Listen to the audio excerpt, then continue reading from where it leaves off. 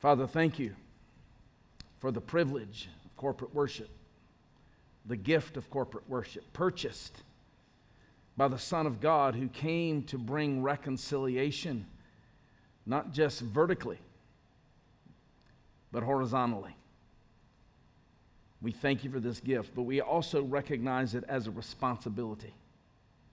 Give us grace to steward this moment well. And we ask this for your Son's sake. Amen. One of the best-selling and most popular and famous books of all time was written by, incidentally, a man serving his third term in prison. He was in prison for preaching the gospel. They told him if you would just stop, we would release you to your family. He said, I can't stop. But the man's name was John Bunyan, and the name of the book, The Pilgrim's Progress. It's an allegory of a man named Christian the Pilgrim, who's making his way to the city of God, the celestial city. And at one point in his pilgrimage, Christian and his friend, Hopeful, it says, stepped aside from the true way onto an easier path. They believed that that easier path would take them to the same destination. So why not just take the easier path? They soon learned that that was a foolish decision. And so they began to make their way back to the path. And on the way back to the path, one night they slept on the grounds of a castle. They learned that the name of that castle was Doubting Castle. And it was owned by Giant Despair. When the giant found them, he threw them into his dark dungeon, where they would suffer from Wednesday all the way until Sunday, when they would escape. On Thursday, Giant Despair beat them down good. He brutalized them. He beat them. He tortured them. On Friday, Giant Despair commanded them to kill themselves, commit suicide. On Saturday, angry that they had not obeyed him, he showed them the skeletons of all the people he had murdered through the years, and that this was coming to them. And then he beat them again. We'll come back to that story, but for now, suffice to say,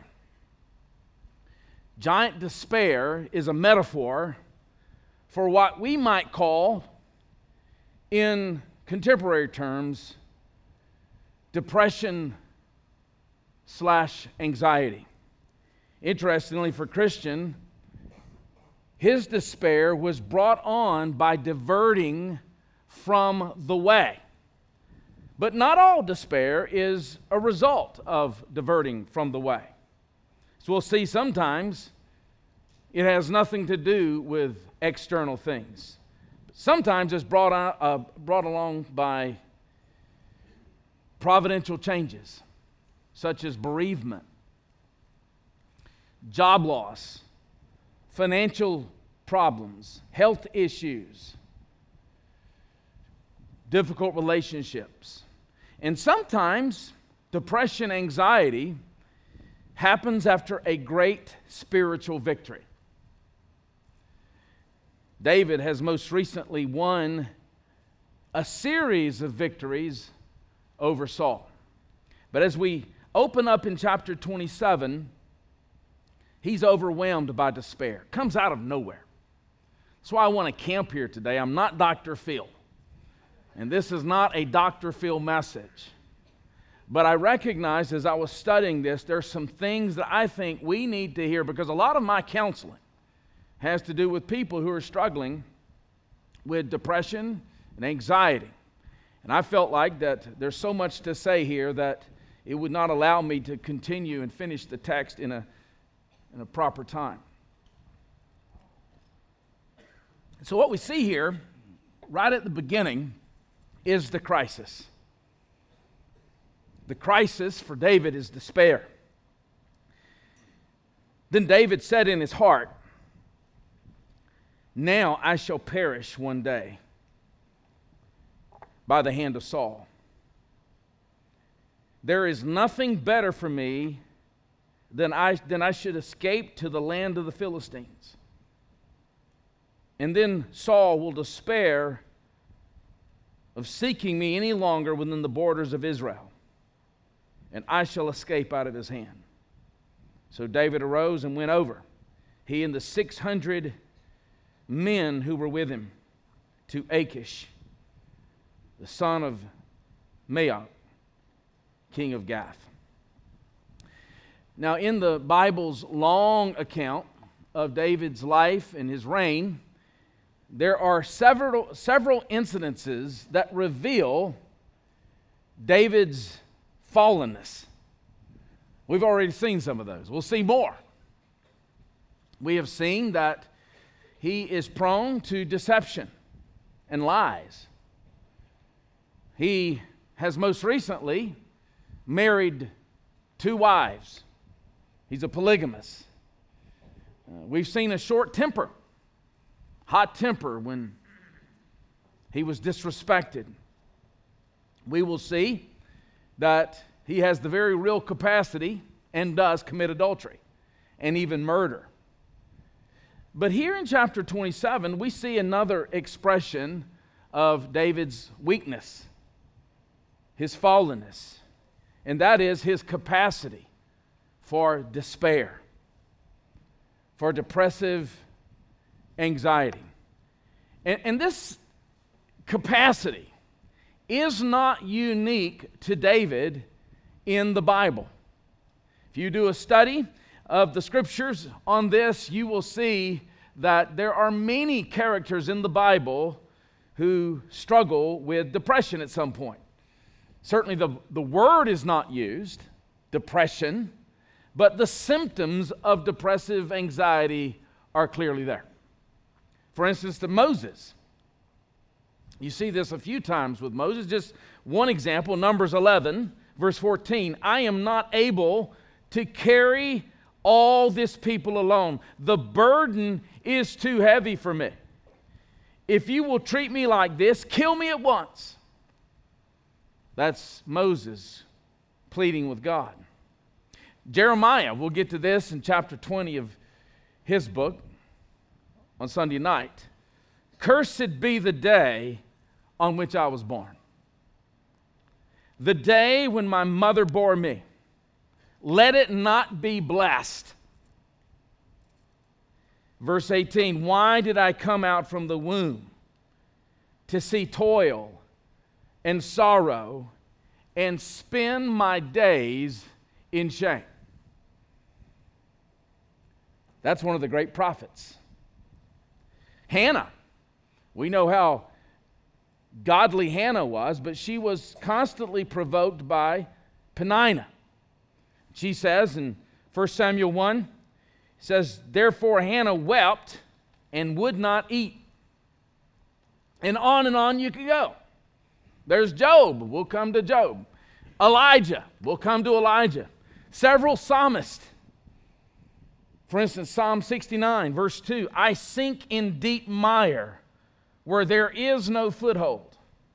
I have come into deep waters, and the flood sweeps over me." This is one who was writing under the inspiration of the Holy Spirit. He's clearly struggling with depression. Human emotions are volatile. I don't know if you've noticed that. One minute, you feel jubilant. The next minute, you feel overwhelmed. Sometimes even to the point of anxiety and depression. The sadness and anxiety are not the only symptoms of depression. Depression can also lead to palatable symptoms. For instance, as you study the Scriptures, it can disturb your sleep. Job, listen to Job chapter 7, verse 4. When I lie down, I say, when shall I arise? Have you ever been there? You're in bed and the time just seems to stop. You can't sleep. But the night is long, and I am full of tossing till the dawn. Time has stood still. He's just ready for the sun to rise so he can get out of bed. Can't sleep. It can lead to fatigue. Psalm 69:3, I am weary with my crying out. My eyes grow dim with waiting for my God. Can lead to loss of appetite. Psalm 102, verse 4, my heart is struck down like grass and has withered. I forget to eat my bread. As we read this morning, the psalmist says, my tears have been my food, day and night. It can also produce bodily pain. Psalm 38, there is no soundness in my flesh because of your indignation. There is no health in my bones because of my sin. And so that's the crisis with David. But what's the cause? It's a more difficult question to answer. Now, depression is often divided into two categories. I think this is important for us to know. First of all, there are reactive reasons for depression, and secondly, endogenous reasons for depression. Reactive depression can be traced back to some obvious trigger. There was something that triggered the depression. It might be stress, long-term extended stress. It may be harmful thought patterns, unbiblical thought patterns. It may be sin. Endogenous depression is thought to be organic and biological in nature and seems to have no obvious triggers. We live in a fallen world and we are fallen. And sometimes the human constitution can just be prone to depression without any obvious reason for it. In Psalm 69, it does not even appear the psalmist is in sin. The psalmist is just in a bad way and has fallen into deep mire. Having said that, it's clear from our text in 1 Samuel 27 that David's despair is not endogenous, it's reactive. It's been triggered by something, triggered by stress. Imagine the most powerful man on the planet chasing you to kill you, and now it's been years. You no longer sleep in your comfortable bed at home. You sleep in caves. And you're responsible for 600 men and their families to provide for them, resources, food, and so forth. The logistics nightmare alone would have been stressful. So there's the stress. But then what we're going to see here in this passage are unbiblical thought patterns that have exasperated David's problem. So we could say, as we are counseling David, Saul is the reason for his despair, but we could also say it goes deeper than Saul. And so although depression is not always due to sin, that's important for us to remember.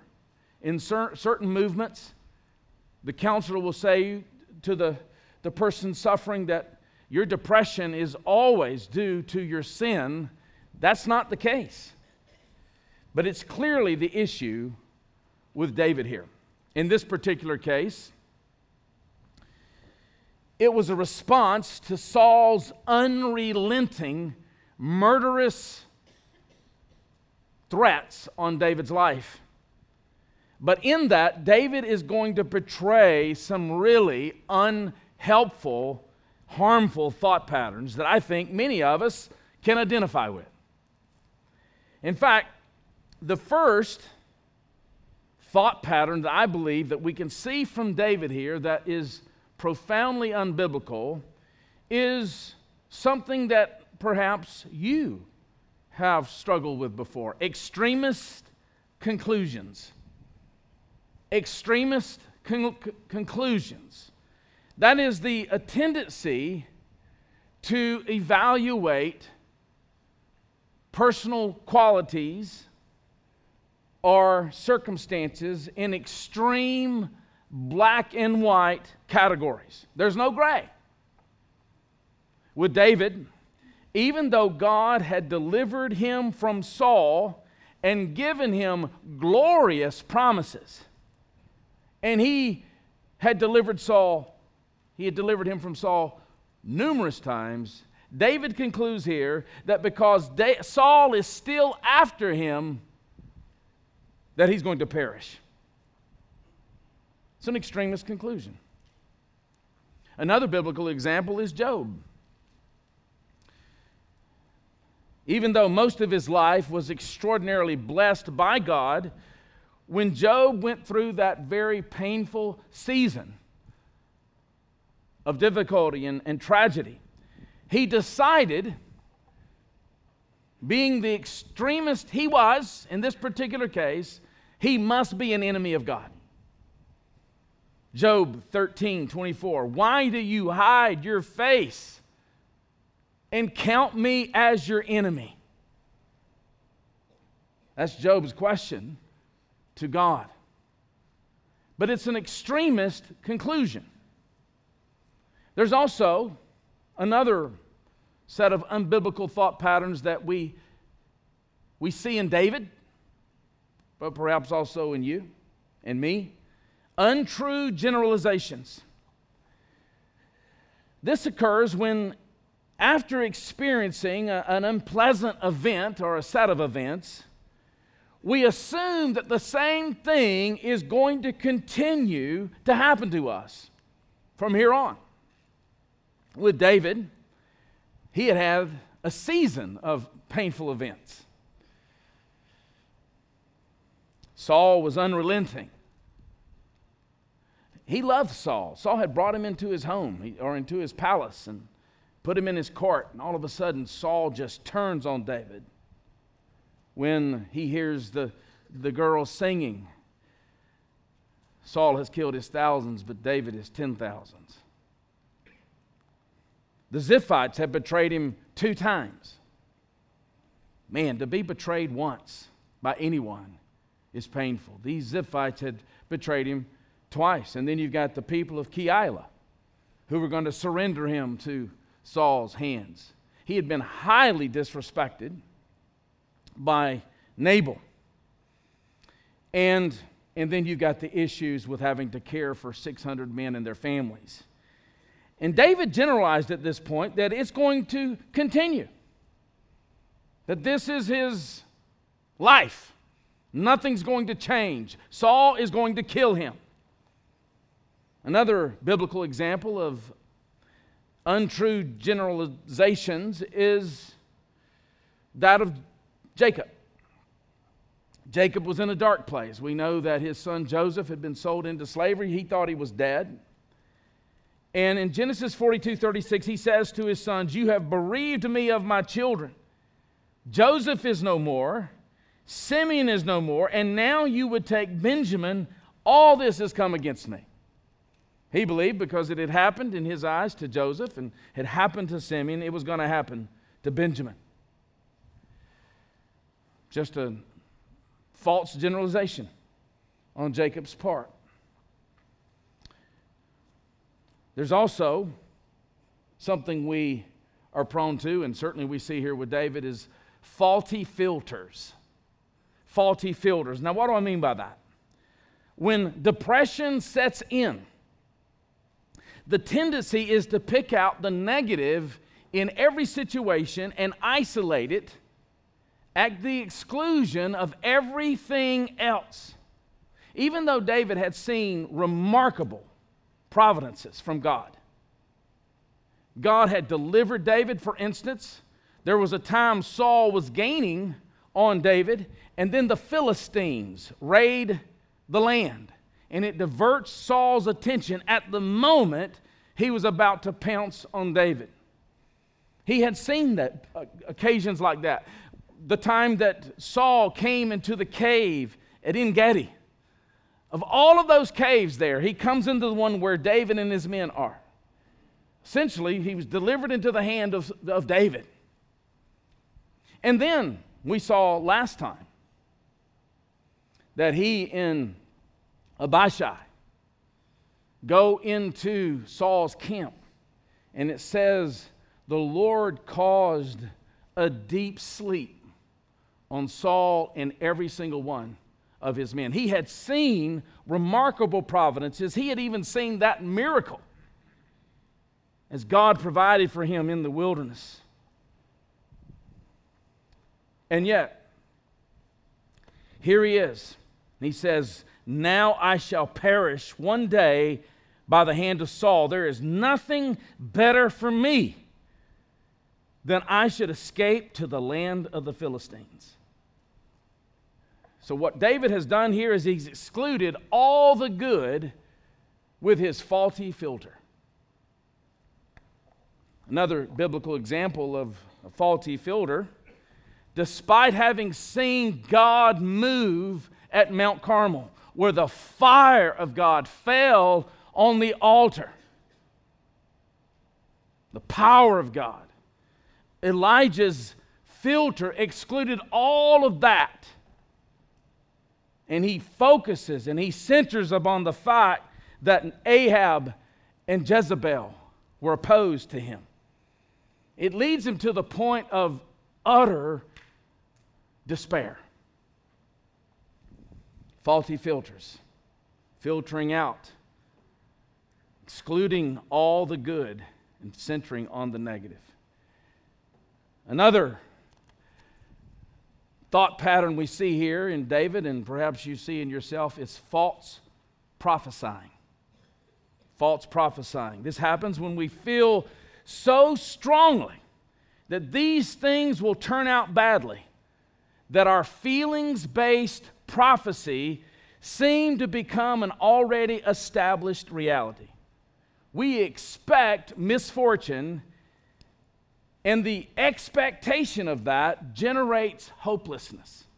Again, David says, now I shall perish. It has become a reality for David, but it's actually a false prophecy.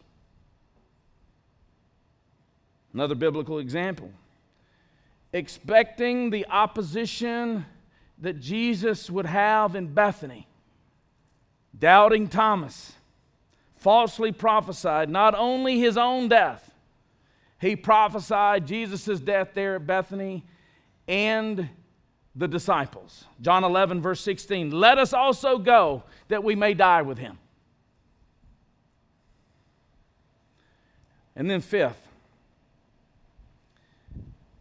another thought pattern we see with David, and that perhaps you see in yourself, emotions-based reasoning.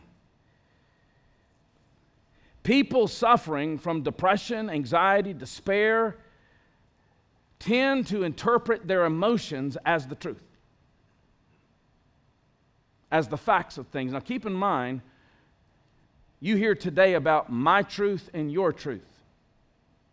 Let me just say, truth is not self-derived. Truth is revealed. And so he's deriving his own truth. This is postmodern in even the pre-modern age. Again, it says, David said in his heart.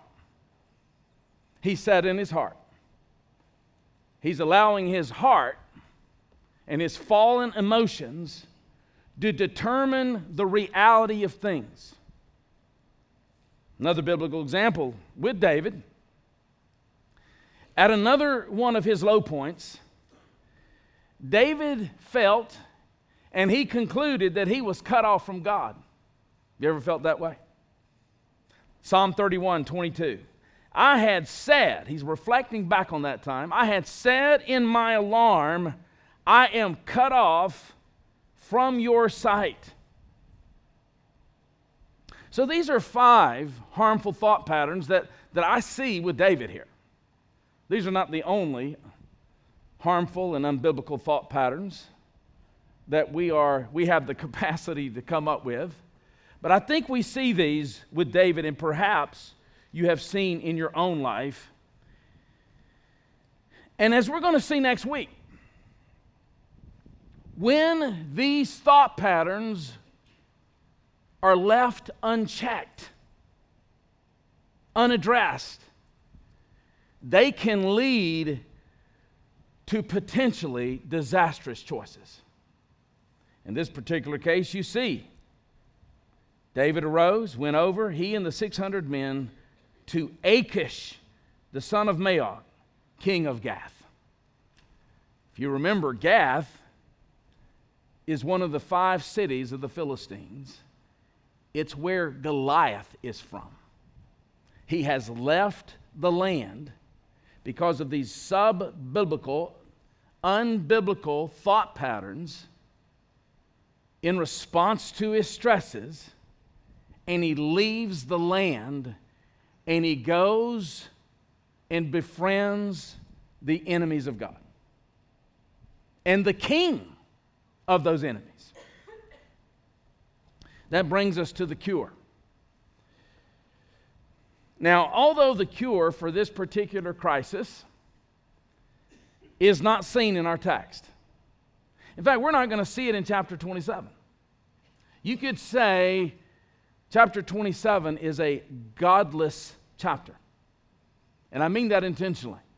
You see no mention of God in this particular chapter. There's no worship. David doesn't pray even one time in this chapter. No psalms are written from this episode. Earlier episodes, we'd seen plenty of psalms written. There's no psalms written here. And so the cure is not clearly communicated in this chapter. Just the crisis and the reason for that crisis. But the cure can be deduced by considering how David ultimately ended up in Doubting Castle, owned by giant despair. And the text tells us he simply turned inward. Then David said in his heart, now I will perish. He should have known better. He had been anointed by Samuel as king in chapter 16. And back in chapter 24, if you just want to flip a couple of pages, even Saul in chapter 24, verse 20, tells him, I know you shall surely be king. The kingdom of Israel shall be established in your hand. Chapter 25, Abigail, in verse 28, the Lord will certainly make my Lord a sure house, because my Lord is fighting the battles of the Lord. That's the first time we see sure house of David. That will be picked up again in the covenant made with David in 2 Samuel 7. And evil shall not be found in you so long as you live. If men rise up to pursue you and to seek your life, the life of my Lord shall be bound in the bundle of the living in the care of the Lord your God. Isn't that a beautiful promise? And the lives of your enemies he shall sling out as from the hollow of a sling. Just like you killed Goliath with a sling, God will kill your enemies because his hand is on you. He has anointed you to be king. And then even last week, chapter 26, Saul again, verse 25, blessed be you, my son David, you will do many things and will succeed in them. And we didn't even see the great encouragement and promises that his friend Jonathan had given him. But David is ignoring those promises right now. Or either he has forgotten them. And that is a central reason for his despair. It's a central reason for a believer's pessimism. Because the Lord never leads his people into pessimistic thoughts. Ever. They come strictly from promise amnesia. Promise amnesia. Consequently, all of these anti-kingdom thoughts, and they're anti-kingdom because David is going to be the future king. He will sit enthroned. All of these anti-kingdom thoughts he's having. Surely I will perish. There's nothing better for me than I should escape. They've hijacked his life. They've absolutely hijacked his life in chapter 27. And now he is preaching these anti-kingdom thoughts, it says, to his heart. David said, in his heart. And this is where texts like Psalm 42 are helpful. We read Psalm 42 this morning at the beginning of worship. The psalmist has clearly been to Doubting Castle, owned by giant despair. Psalm 42 verse 3, my tears have been my food day and night. He can't eat, so he's filling up on tears. Despair. While they say to me all the day long, where is your God? But in the midst of that psalm, the psalmist does something that all of us need to learn. We need to sit at the feet of the psalmist and take notes. He begins in the midst of his despair to speak and preach to his soul. Instead of listening to his heart, he begins to preach to it. Instead of listening to himself, he begins to preach to himself. Psalm 42, why are you cast down, O my soul? Who's he preaching to? He's preaching to his soul. He's preaching to himself. Why are you cast down? And why are you in turmoil within me? Let me just say this, the most influential person in your life is you. You listen to yourself more than you listen to anyone. David earlier had been listening to himself preach promise-forgetting, sub-biblical, emotional thoughts. And here, the psalmist is teaching us how to address that. Hope in God, for I shall again praise him, my salvation. Verse 11, why are you cast down, O my soul? He's preaching to his soul. Why are you in turmoil within me? Your turmoil, soul, is causing me devastation. It's hijacking my life. That's what the psalmist is saying. Hope in God, for I shall again praise him, my salvation and my God. Back to Christian. I left you hanging, didn't I? Back to Christian in the Doubting Castle. At midnight on Saturday night, he and his companion, hopeful, finally decide to pray. It took them from Wednesday to Saturday night. They'd had enough of giant despair. Why does it take us so long? They'd had enough of giant despair, and so at midnight on Saturday night, they began to pray, and they prayed all night. And then we read of their glorious escape. Here's what Bunyan writes. Now, a little before it was day, good Christian broke out in this passionate speech. Keep in mind, where is Bunyan writing this? In a dungeon. So it's very clear that Bunyan has struggled with this giant despair himself. He's teaching us how to deal with those kinds of giants.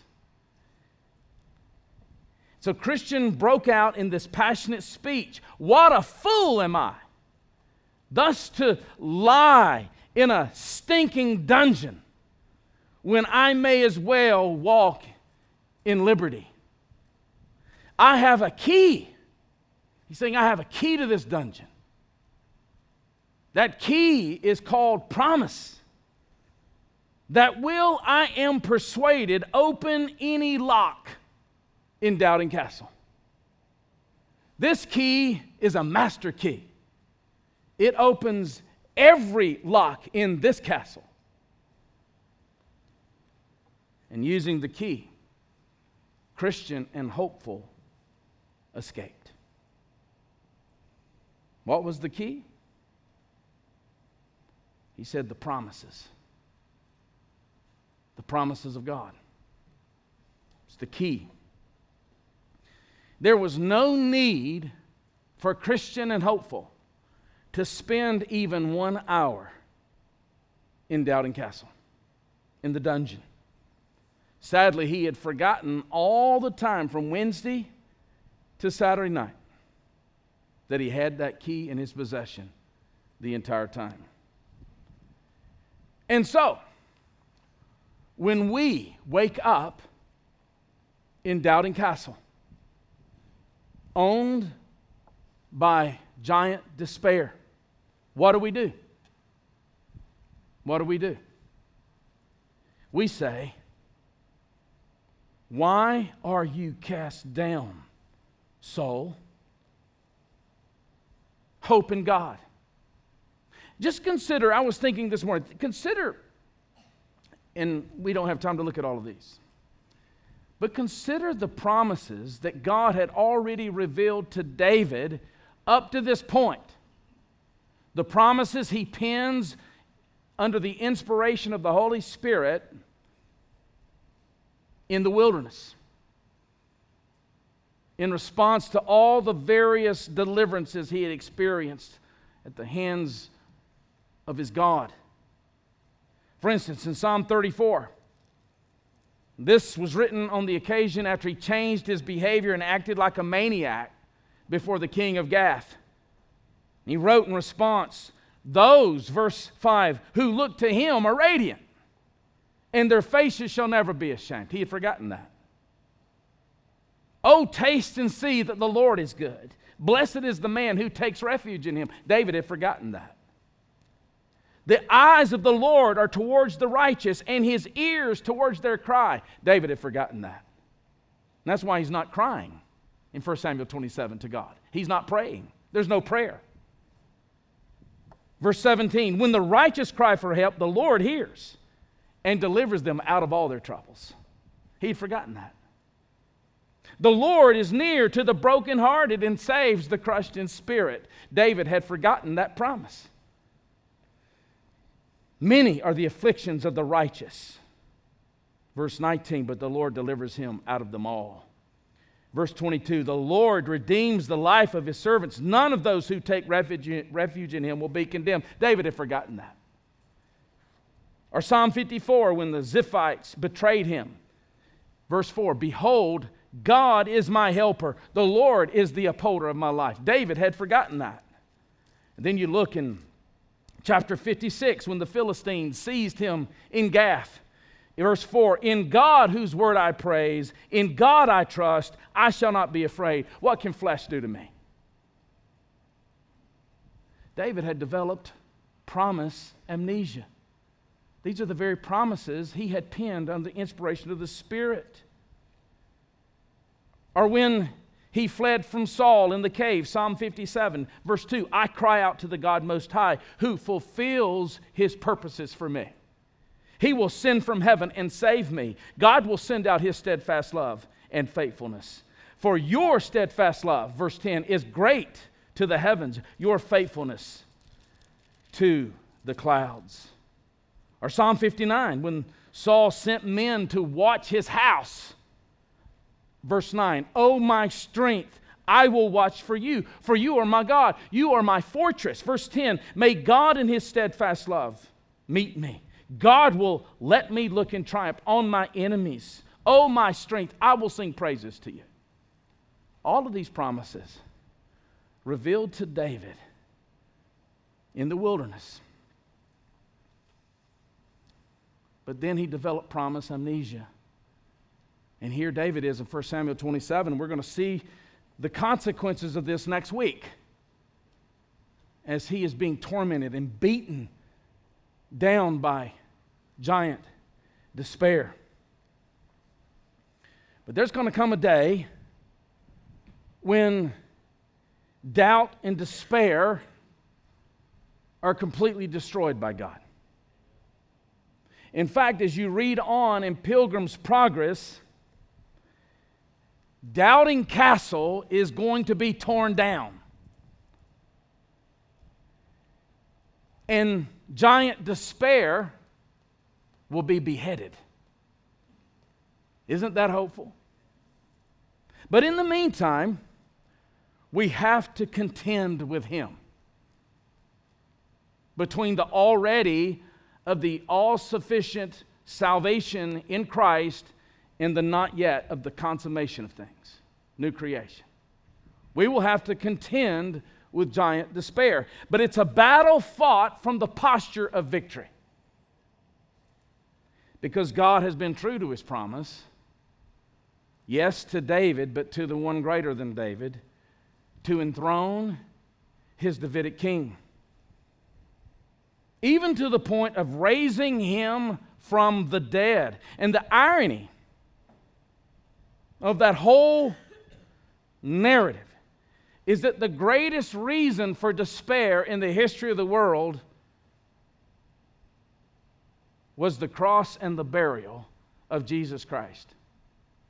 It's the greatest reason for despair in the history of the world, because on that day, the only good man in the history of the world had tragedy happen to him.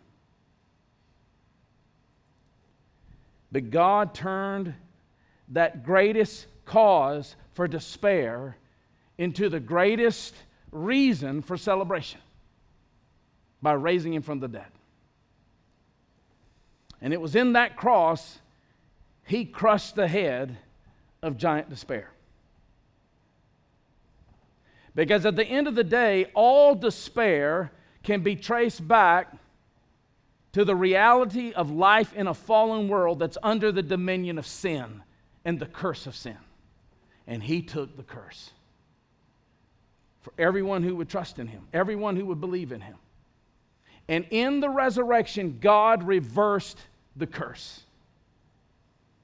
And that is the hope for every pilgrim on the way to the celestial city.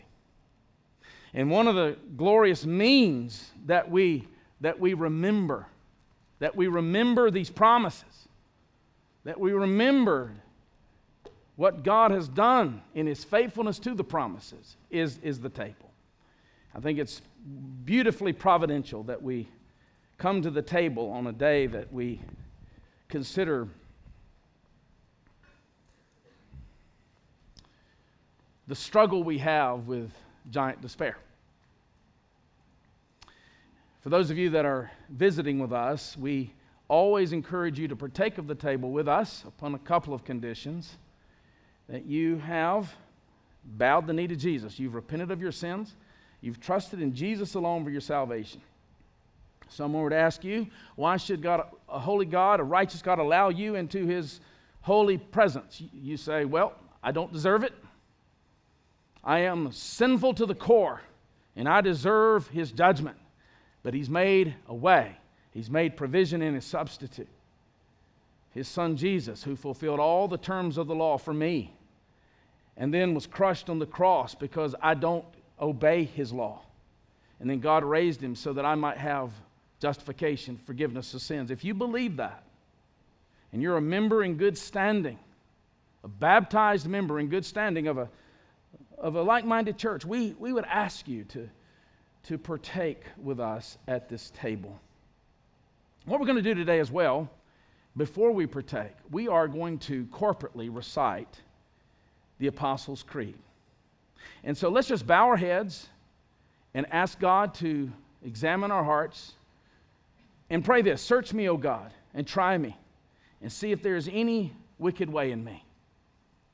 And ask Him to prepare your hearts for the table. And then we're going to recite the Apostles' Creed before we partake.